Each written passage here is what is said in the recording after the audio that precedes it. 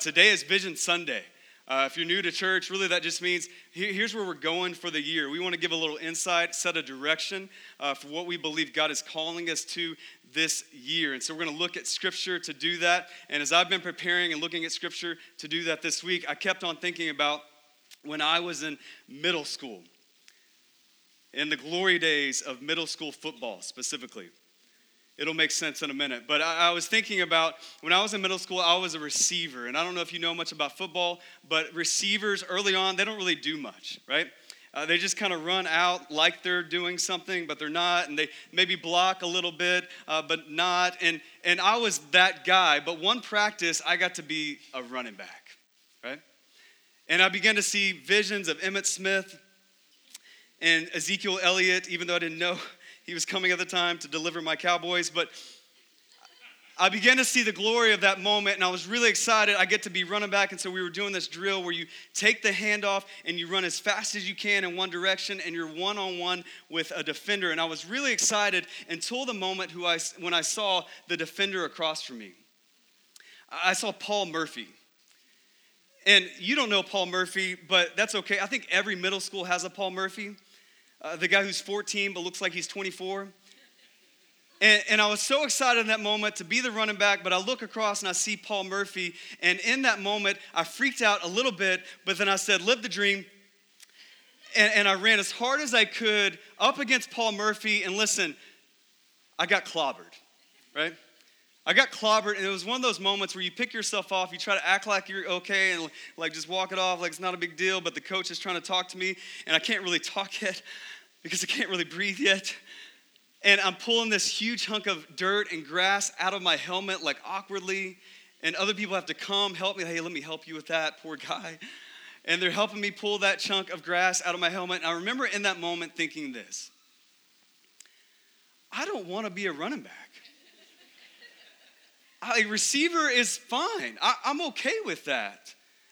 But you know what I think about today? Some of you know I love football, I love sports. You know what I think about today is I would just love to be a part of the game, right? I would just love to take that handoff. I'd love to be a part of a team. I'd love to maybe score a touchdown. I just love being a part of the game, right?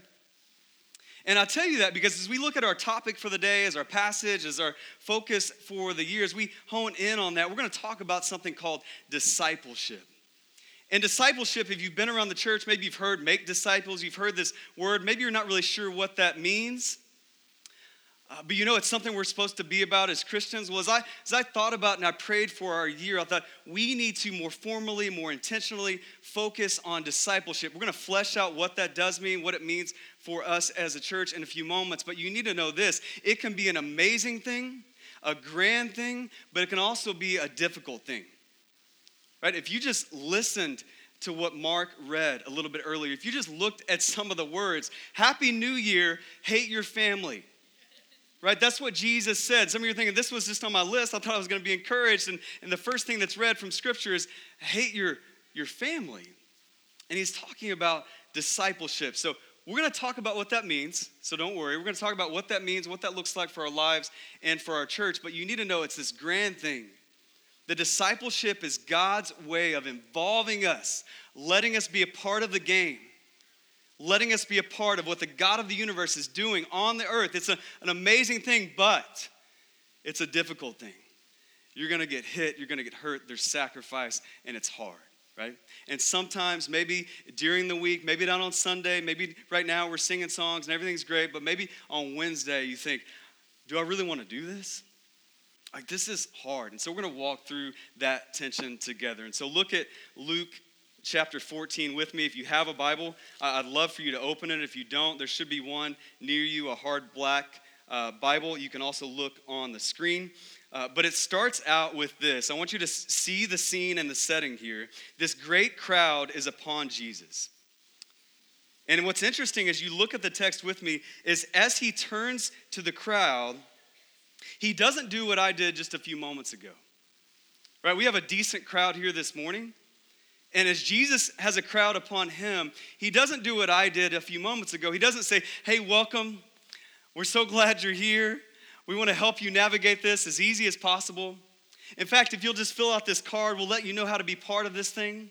And we just want to help as much as we can. Jesus, as he has a crowd before him, he doesn't do that. What does he do? He says, look at the verse 26. He says, if anyone comes to me and does not hate his own father, mother, wife, children, brothers, sisters, and even his own life, he cannot be my disciple. Isn't that crazy? I mean, Jesus doesn't welcome them, he warns them. This is what it's going to mean to be my disciple. You need to know that word disciple in the original language has this context of follow, to be someone's pupil, to submit to a master. That it's not just about believing principles, it's about following a person. And so maybe some of you are new to church. Maybe this is a new thing for you. And you think, I need to change my life. I need to get better in life. And so I need to come to church, right? It's a religion. I can help myself. I can do better. I can be better. You need to know that Christianity, that following Jesus, that being a disciple of Jesus has nothing to do with that. That what you are doing as a disciple of Jesus is you're submitting yourself to a person, to a relationship. And in the context of that relationship, God actually forms you and allows you to be more like Jesus. And so it's not just something where you attend, you believe. No, it's something you live. We say it in our mission statement as a church that we want to love Jesus, believe in Jesus. We want to love Jesus with all our heart, believe his principles, but it doesn't stop there, that leads us to live like Jesus. And it doesn't stop there. It leads us to lead other people to Jesus as well. And that is the core of discipleship. That's what we're talking about this morning. And Jesus says, if we're going to do that, we have to hate our family. That verse isn't on a coffee cup, right? I don't think it would fit. But even if it would, we wouldn't put that on a coffee cup. We don't really love hearing about that when we think of Jesus, when we think of the Bible and Christianity. So why does Jesus say that? Well, you need some context. Jesus is still pretty popular at this moment. He had a lot of fans. He has a crowd, right? People are following along with Jesus. They like him. They've seen him perform crazy miracles. They've seen him heal people. They've seen him do incredible teachings. And they've been in awe of that. So some of them are following just for the show. Some of them are following for the next miracle or meal. And some of them are still following him as a crowd because they're still thinking in their mind, Messiah, Christ, this is the one who's going to overthrow the Roman government and we're going to rule and reign with him. And so if you can imagine this, he has a crowd of people who are there for many different reasons. And Jesus is going to lay out what it really means to know God and to follow him. And what I love about Jesus is he doesn't pull any punches. If you think about stuff you agree to, maybe all of you have an iPhone, I'm guessing, or something else, right? There's other phones, maybe. But sometimes on my iPhone, especially recently, they do all these updates, and they send me a message posts on my screen that like, do you want to update now or later, remind me later? And then you have to agree to this huge document on your phone that nobody reads. And so you click accept anyway because you're just trying to move on to Facebook. But you never really read like all the fine print, and so it's kind of scary. Let's just pause for a minute. It's kind of scary. None of us really know what we just agreed to. But you're in. Like you're subscribed to Facebook forever. You're giving your life over. I have no idea what's involved in that. But it's all fine print. Jesus doesn't work that way, right? Jesus isn't fine print. He's front page. He lays out clearly what it means to follow him, what you're agreeing to, what comes with that. He doesn't pull any punches. Listen, what we have to do is read it. I don't know what your New Year's resolutions are, but one of them should be to read the Bible. To read the print in the Bible, to read what comes along with following Jesus. Because so many times we just ascribe to what our culture says about following Jesus, what our church says, what I tell you, and you just say, well, I got to do this, and we have all these presuppositions in our heads. We need to actually read it. It's on the front page. All you have to do is read it, and Jesus is loving enough to lay it out completely for us. And what he's doing when he says to hate your family if you're going to follow me, he's giving us a sharp contrast. He's letting you know right away, here's what it's going to take. And it's a sharp contrast to let us know that I need to be your first calling. I need to be your first calling. That I need to be your first calling even above and before your family. And he's letting us know that in an extreme way because he's wanting you to see who he is and what he can accomplish in your life if you put him first. And so do we love our family? Yes. Read the rest of Scripture. Right? Husbands should love their wives as Christ loves the church. We should train our children up in the Lord. Jesus says earlier, you love God, you love your neighbor. So Jesus is all about love. But what he's saying is you shouldn't love anyone or anything above me because I'm your first calling. And he points out the family, and it's kind of interesting because he doesn't say that you should hate sin. He doesn't say that you should hate pleasure.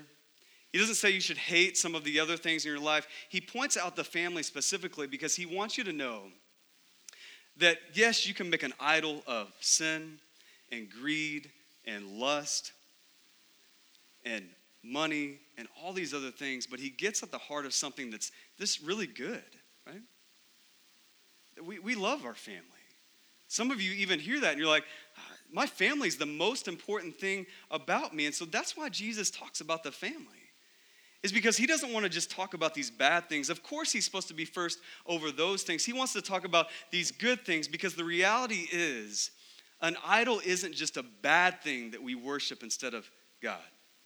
That an idol is a good thing that we put as ultimate before God. And it can even be something like our family. And listen, I have a family. I have a wife that I've been married to for 10 years. I love her with all my heart. I have 3 kids that I love. I would do anything for. Just over the holidays, my kids got bikes. I feel like it's a new era in our lives. It's totally changed everything. We're like a neighborhood family now. We have friends in the neighborhood. Our kids ride their bikes in the neighborhood. Just the other day, there's this cul-de-sac, and there's this little trail behind the cul-de-sac, and we went across the trail. The new frontier, right? And so it was just me. My wife wasn't with me. It was just me and my 2 kids on our bikes, like a club. And funny that you mentioned club. I mentioned it. But we started a bike club, right? And so we started a bike club because my kids were a little nervous about riding their bikes, and they're still kind of learning. And we started a bike club because you got to start a bike club. And if you have a bike club, you got to have rules in the bike club. And so our first rule, as we sit in the cul-de-sac like a little gang posse, our first rule about bike club was you don't talk about bike club. My kids didn't get that Fight Club reference. I don't know if you did, but Fight Club, it's a movie. Don't watch it. I don't know. But we gave some rules. Don't talk about bike club. They're like, Daddy, why? I'm like, just next rule. And the next rule was no bike left behind, right? That if you feel like you can go a little faster, like that's fine, but you always got to stay within range of us. There's no bike left behind. Well, listen, my 4-year-old son rides a little slower than my 7-year-old daughter. He's got the training wheels, she doesn't, and she's getting really confident, and so she just goes down another street, and I'm just like, Neela, come back, and she's just going, and I'm like glad that she's so confident, but like sad because she's leaving her family, and I'm like, what's going to happen to her? And so we really catch up with her, and my 4-year-old is the best thing ever, is riding his bike with his training wheels, and he's yelling out, no bike left behind. Neela, no bike left behind. Because it was a rule of a bike club, and I'll tell you all that just to tell you, I'm a real person. I have kids, and we have a mic that just fell. It'll probably be okay. I have kids, I have a family, I love them very much. I'm not removed from that as a pastor, right? I love my family. It's a real thing. It's a struggle for me to put Jesus ahead of them. But listen, do you know how best I can love my family, my wife, and my kids? I can love Jesus more than them. You know how best I can put my family first? I can put Jesus first over and above them. Why? Listen, parents, listen. Spouses, listen. Friends, listen. The reason is because what is the best thing, what is the biggest thing that I want for my kids, the thing I dream about as a follower of Jesus more than anything else? It's that they would grow up and all the other things in life that are good, career, success, family, all the other things in life that are bad, sin, pleasure, all the distractions that can cause them to stumble and lead to destruction, that all the good things and all the bad things, I want my kids to grow up to follow Jesus above all of those things. And so if I want them to follow Jesus above everything else, then the best way I can love them is follow Jesus above everything else. Even them. And so one of the things we do every night before we put my kids to bed is we say, who loves you more than we do? And they say Jesus, because they know, right? And so the reason Jesus is making this stark contrast is because he wants to get to your heart. Like, is there anything above me? Because you need to know this. If you're still hanging on to, Tim, I don't know, like this promotion, this job, this career, my finances, my 401k, my security, you just don't understand, my kids. If you're still kind of hanging on to that, you need to know those things will fail you, Jesus won't. That Jesus can take all of your worship and your commitment and your life. Your kids can't. Your finances can't. Right? The stocks will ebb and flow. Jesus is consistent. He's constant. He has no shifting shadows, no variations. And so he can take all of your following, all of your worship, all of your love. He's the only one worthy of that. He's the only one that you should follow above everything else. He's your first calling. And as you think about that, as you process that, you need to know that all of your other callings won't go neglected. That in fact, all of your other priorities in your life will be more faithful and more effective if you put Jesus as first priority. Why? Because he set it up that way. Jesus says at another place in the Gospels, seek first the kingdom of God, and what happens? All these other things will be added unto you. Right? And so when you put Jesus in his first place, his preeminent place, when you follow him wholeheartedly above everything else, you'll start to teach your kids about Jesus. It's an amazing thing. You'll start to point your kids to Jesus. And as they're pointed to Jesus, they'll see, I need to obey Jesus. And that Jesus created everything. He set up the world. He set up life. He set up their future schooling. He set up their future job and relationships. That he wired all of that. So as they follow the master, they figure out everything else. And so your kids are going to be okay. Everything else is going to be added to you. As you seek Jesus first and his kingdom, as he's your first calling above everything else, you begin to learn that Scripture has a lot to say about finances. Right? And you begin to learn how I should handle my finances. That's a priority. It's important. How we should steward what God's given us. But when you understand Jesus first, you see it's a fountainhead that everything flows from. Your finances, your relationships, that everything else flows from that he is your first calling. And so this morning, this year, as we start the new year collectively as a church, what are we putting above Jesus? Like functionally, as you think about your day, what are you putting above Jesus? As you get out the papers and plan your New Year's resolutions, what lens are you flipping on? Is it a lens of security and comfort? Or is it your calling from Jesus to follow him with all that you have? And then every other page in your resolutions, every other part of that list flows from that. That's where we need to go as a church. And so listen, practically that means several things. One, as I say that sounds really extreme and really lofty, and some of you are thinking, Tim, I don't know if I can do that. You need to know it's a process over a destination. That many times when we think about being a disciple of Jesus, we think, one day maybe I'll get there. That maybe some other people, they're already there. That it's a bar that we have to reach. You need to know it's a process that you need to begin. And that you can begin it today. That you can look at your life and say, maybe I have just believed some principles about Jesus instead of following Jesus. That maybe I put some things in front of him. Let me shuffle the deck. Let me move some things around. That it's a process you need to begin. And that's what Jesus gets at in this next part of the passage. He talks about that if it's our first calling, it's also our greatest commitment. And he fleshes out how we start this process. So you need to know this morning, you can start the process. It's not too late. You're not too far gone. You can start the process. He tells us what that looks like. Look at verse 27 with me. Verse 27 says this. He says, whoever does not bear his own cross and come after me cannot be my disciple. As you continue to look at those verses, some things should stand out. Bear your own cross. Count the cost. 3 times in this passage, Jesus says, if you will not do this, you cannot be my disciple. If you will not do this, you cannot be my disciple. If you will not do this, you cannot be my disciple. Verse 33, he says, if you don't renounce all things, you cannot be my disciple. Again, he continues to tell us this is a really big deal, what it means to follow me. And he says you need to bear your own cross. You need to count the cost. You need to renounce everything that you have, or you can't really follow me.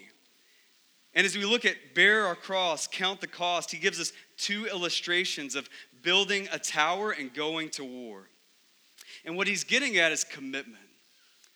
I don't know if you've grown up in the church, maybe you've heard hey, say a prayer, walk an aisle. Hey, just show up on a Sunday. We'll cater to you. We'll do everything else. And you've never understood this idea of commitment, that you're sitting back and you're thinking what it means to follow the God of the universe. There's commitment associated with that. And so Jesus is showing us it's like if you built a tower. You'd want to sit back and think, do we have enough supplies? Do we have enough people that can do this? You would want to commit wholeheartedly and fully to that because that's a big deal to build a tower. It's like going to war. You want to see how many people do they have? How many people do we have? What is our strategy? You want to commit to that. I think Billy Graham said salvation is free, but discipleship costs everything. It's a commitment, right? And so, yes, you can say a prayer and meet Jesus and be fully known by Jesus in an instant, but the Christian life, the life of a disciple, lasts a lifetime, right? It's a process. It's a commitment, and Jesus is getting at that, and the way he gets at that is using the symbol of a cross. Now, that may not strike us like it did the original audience. All right, we see crosses on churches. We see crosses on necklaces. We have crosses tattooed on our arms.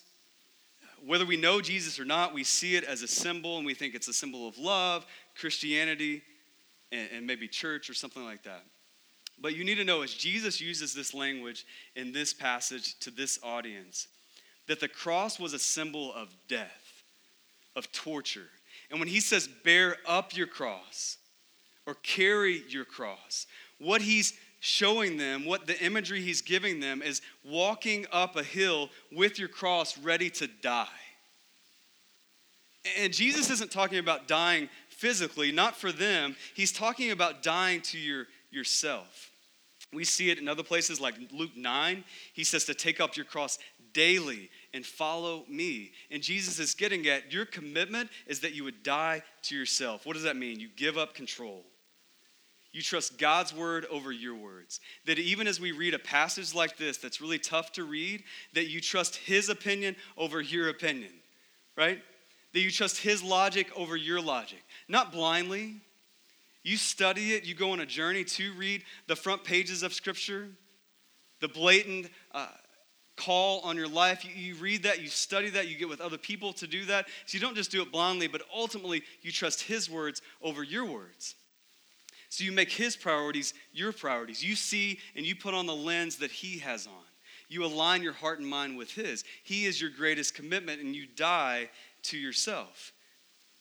A.W. Tozer said this, a theologian. He said, in every Christian's heart, there is a cross and a throne. And the Christian is on the throne till he puts himself on a cross. If he refuses the cross, he remains on the throne. You see, the Christian life is one of sacrifice. That as we wake up for our day, we're just naturally on our throne.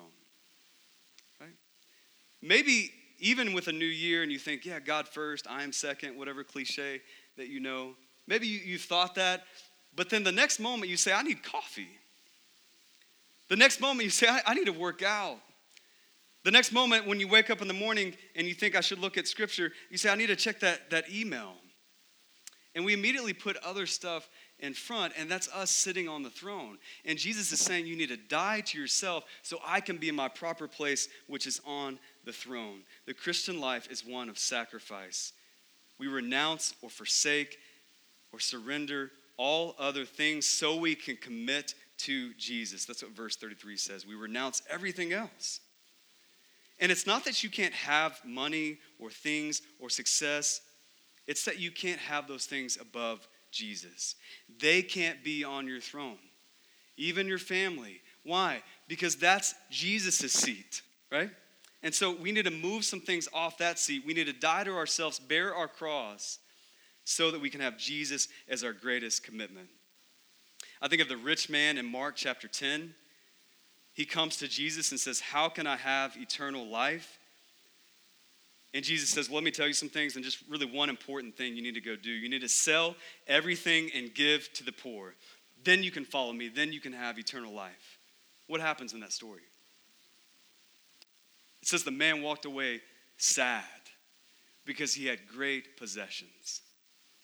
Listen, the stumbling block for most of us in this room, however wealthy you are with money, you're wealthy in some other ways in life, right?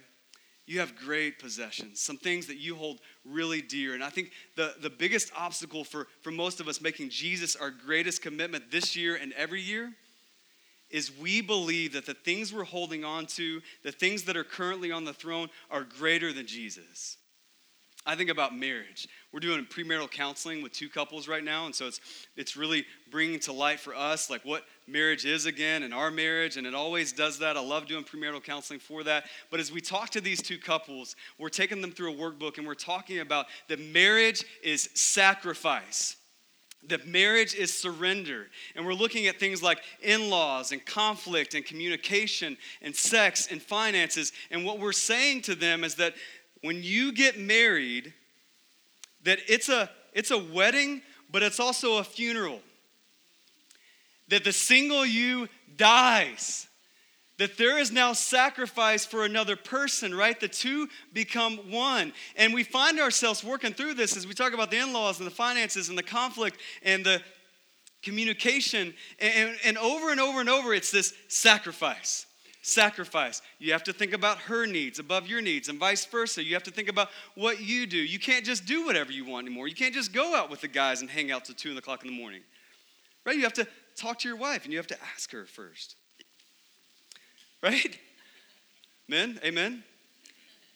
So we keep talking about sacrifice, sacrifice, sacrifice, and it never fails. Every time I do this, I think, why are we telling them to do this? Right, Jay? Why are we not saying stop? Cancel the wedding. It's way too expensive anyway. Don't do it. It's too much sacrifice. Why? Like, why do we tell the guy, like, yeah, you're going to go against everything you've done before. You're not going to come home and just watch SportsCenter and eat chips. If you think you're going to do that, you're not going to do that. You're going to come home and you're going to sit on the couch. You're going to have to talk about your day. And just saying good isn't going to cut it anymore. Like, she's going to want details, details, details, and you got to give those details. And when she gives you the details, you have to listen, and you have to listen with your full face.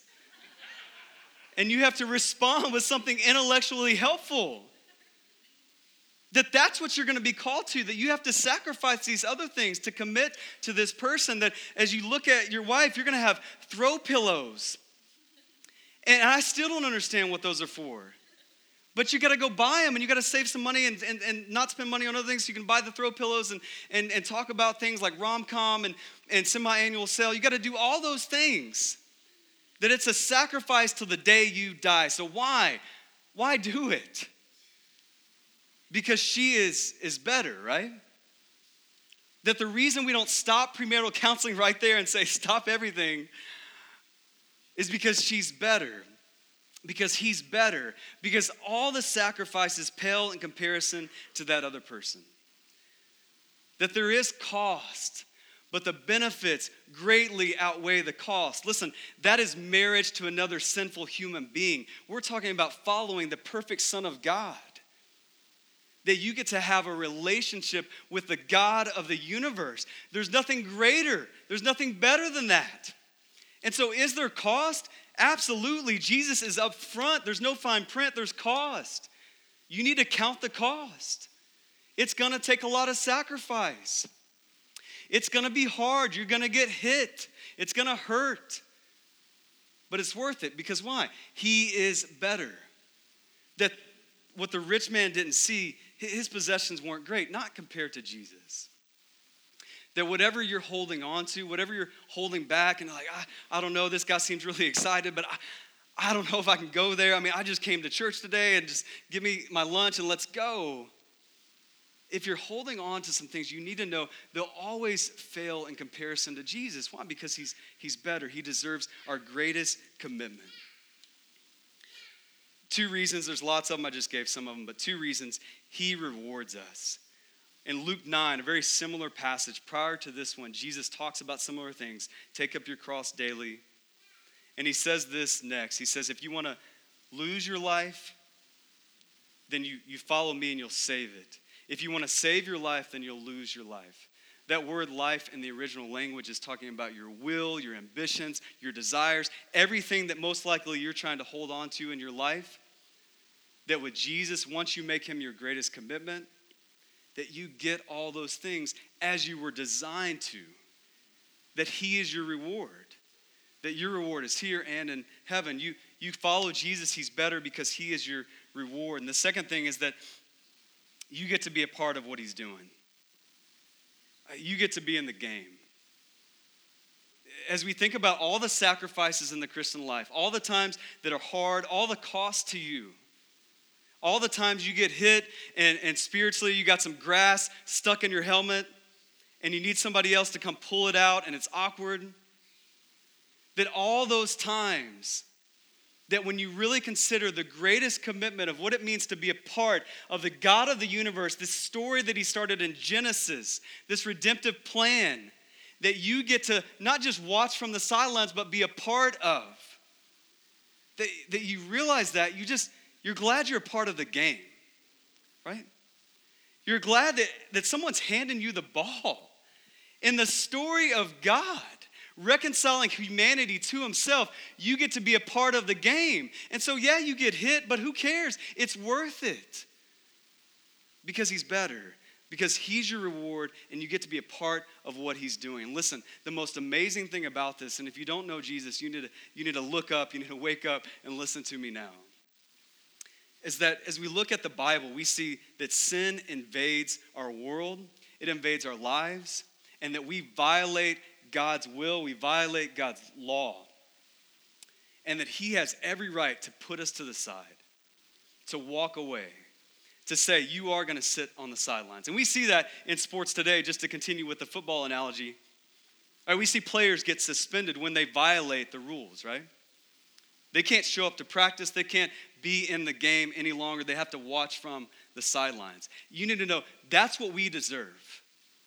Like in the economy of God, in the scope of God, in the story of God, we deserve, because of our sin that's invaded our lives, that's invaded our world, we deserve to watch from the sidelines. But Jesus comes. He dies in our place for our sin. He rises, he defeats our sin, and ascends on high, gives us his Holy Spirit so that you could be in the game. That even though you violated God's law, you should be sitting on the sidelines, he hands you the ball. He says, go make disciples of all nations. Matthew 28, the Great Commission. He empowers, he equips you to be a part of what he's doing. And so I don't know how you walk in here. Maybe you think this is for some other people that have lived clean lives, that dress nice, that ascribe to a religion. You need to know that the only reason we get to be a part of what Jesus is doing is because he died on our behalf, because he paid the biggest cost in all of history for us. And he says, go out there and play in this game. I'm going to be with you and for you forever. And so we give up other things because Jesus is better. He's our reward, and we get to be a part of what he's doing, of no merit of our own. And so he's worth that commitment. So we need a plan to sacrifice. You need a plan to sacrifice. As we think about commitment, what it takes to build a tower, what it takes to go to war, you need a plan to sacrifice, because here's what I know about us. That we will serve, give, invest into other people. We'll follow Jesus, be his pupil, submit to him as master, help others do the same. That's discipleship. We'll do that in abundance, but we often don't do it in sacrifice. That we think, even now, maybe you're off to a fresh start. The flip of a calendar has brought some hope. And you think, yeah, if we can get our finances ordered, I think we can start giving to the church. Like when we have an abundance, I think we'll give. When we get our schedules sorted out and we quit working this side job or our papers aren't due, we get in a good rhythm in the year, like then we'll serve in a church, we'll really get involved, we'll really plug in to the life of the church and follow Jesus and see what that means and how it affects our neighbors and our job and everything else and how we can impart and help other people follow Jesus as well. Like when we have an abundance, we'll do that. But the first thing that goes wrong, the first thing that's inconvenient, we abandon that and we say, I got to take care of me. These other commitments, they've become greater now. And listen, we had that this morning at church. I don't know if you know this, and maybe I shouldn't point it out to you, but our lights don't work, right? We have light trees we set up and tear down, and it was incredibly frustrating. There was a couple other things that just broke this morning, and I began to think about all these things as greater than Jesus. Like, well, if you don't have lights, how can we worship God? I mean, it's just impossible. And so I do that too, and I get caught up in other things too, because in abundance we think, I'll worship God, the lights are on, the music is set, we got a cool show up here for you guys, and then we can worship God. I'll worship God in abundance, but sacrifice, that's inconvenient. That's uncomfortable. Listen, you need a plan for sacrifice, because following Jesus is sacrifice. He tells you, it's not a bait and switch. He tells you up front, you're going to have to sacrifice. Count the cost. Imagine what would happen in your life, in your family's life, if when you planned out your New Year's resolutions, you said, hey, I know this week is going to be tough. I know there's going to be some things that we have even no clue about, sickness, sin, and strife that are going to enter our lives. But this is what we are going to commit to. This is how much we are going to give. This is how much we are going to serve. This is how we are going to invest into people in our lives. This is how we are going to invite that neighbor over for dinner. We're going to plan that. We're going to plan to do this, to be disciples of Jesus, to disciple other people through sacrifice. What if you made that commitment? Because listen, everything will break. Like one day, 1 week, at some point this year, everything will break. What if you planned now? This is going to be my greatest commitment. We won't waver on this as our greatest commitment. Why? Because he's worth it. That you would plan to live not just in abundance, but in sacrifice. And so, listen, there's lots of things we could focus on as a church. Like we could try to fix the lights. We'll do that. We could try to buy a building. Pray, keep praying, live the dream. One day it's going to happen, right? There's lots of things we could focus on, unity. There's lots of things we could focus on, programs, a youth ministry. Lots of things we could focus on. But as I prayed about our church, as I talked to some of you over the last couple months, I just thought, man, as we go into this next year, we're a new church, just a couple years old. The best thing we can focus on is this, is discipleship. That our definition of that, just to help you if you're confused at all, that it would be that we become fully devoted followers of Jesus as he describes, and that we help others do the same. That if we did that as a church, year 3 as a church, 2017, individually, if we all counted the cost, if we made him our first calling and our greatest commitment, if we did that, I think all those other priorities, the lights, the buildings, the church growth, everything else, the programs, I think they would take care of themselves. Not that we won't think about those things, but I think we want to specialize in this. And so here's what that looks like. Just a few ways. I'm going to roll through them really quickly. The first way is that we want to equip you to do this. This is hard, right? And so we want to equip you as a church. Several ways we're going to do that. One is that Pray First series that's coming up next week. Right after that, we're going to go through the book of Nehemiah. This Pray First series is really important. I'm really excited about it. A few reasons why is a lot of you helped write a prayer guide that we're going to go through. And so I'm reading all those prayers right now. We're going to give those out to everybody in our church over the next couple weeks. And we're going to invite you to pray these prayers Monday through Friday during the week. And our church is learning from our church. It's really special. I really am glad that we're doing that, excited about that. In the midst of that as well, we're going to ask you to fast from something.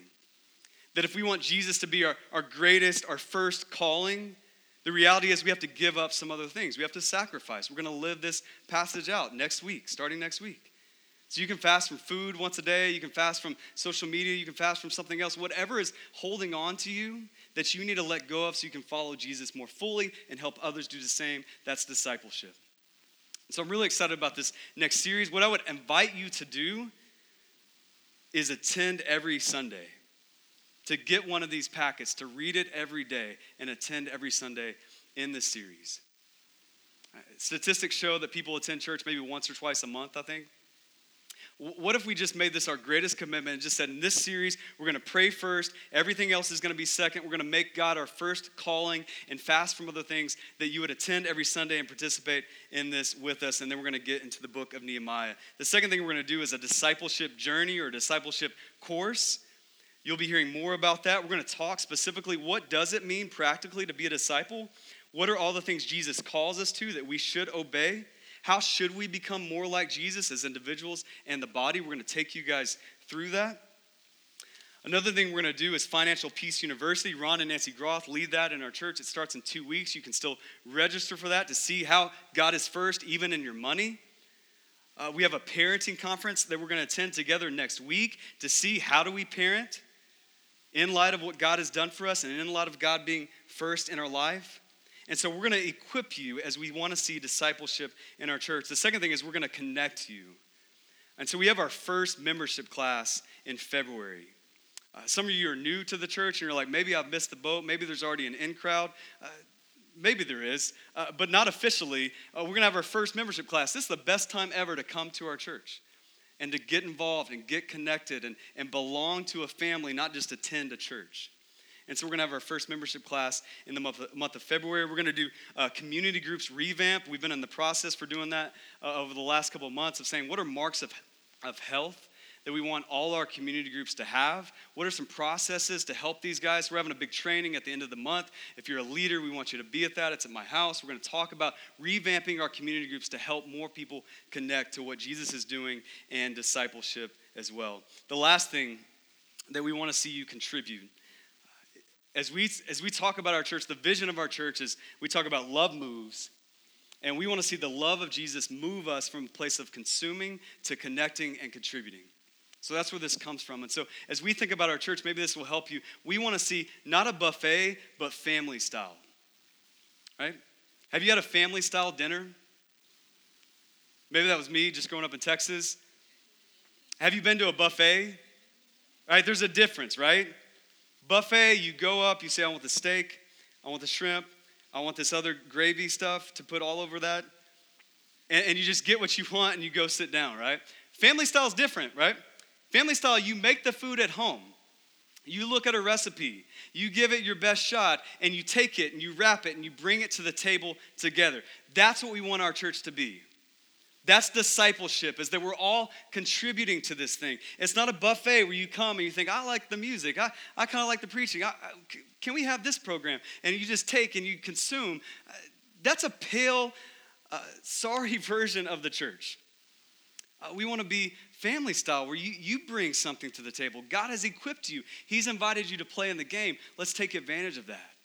Let's be his disciples.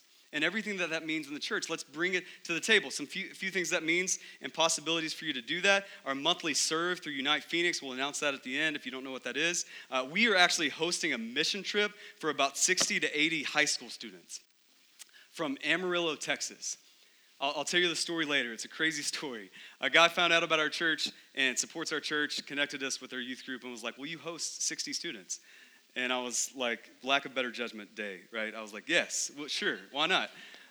We'll host 60 students. And so we're going to put those guys to work, canvass the neighborhood, do all sorts of things for some of the kids in this area who don't have a lot. And we're going to host that mission trip. You guys can contribute in that way. It's coming up in March. Really excited about that.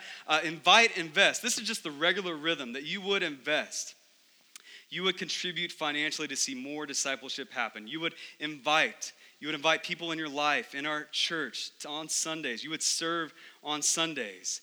That people in your life who don't have a church home, maybe who don't even know Jesus, that you would say, hey, you should come with me. Maybe just start with your house. You should come over to our house.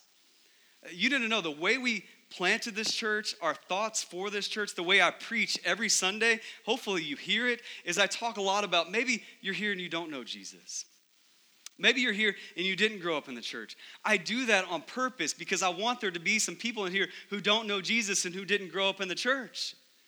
And so you can be confident that if you invite your friends, we're going to talk to them.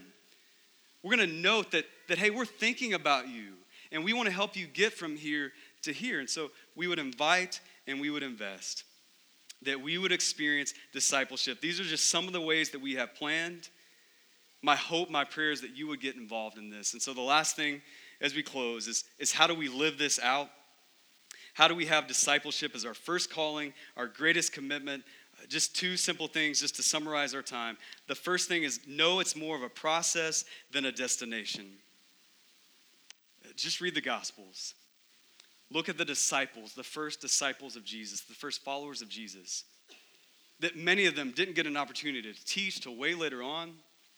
That many of them just watched. They shadowed Jesus and watched what he did and learned what he did and began to put that in place in their lives. It's a process over a destination. Start the process.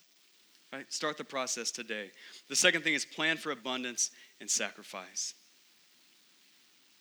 You need to know today, there is a cost to following Jesus, right? We just went through it. There's a cost. There's a sacrifice. Why do we do it? It's because he's better, because he allows us to participate in what he's doing, the God of the universe. You need to know there's also a cost if you don't follow Jesus. You see, I realize as we close our time together that there's a few options for us this morning.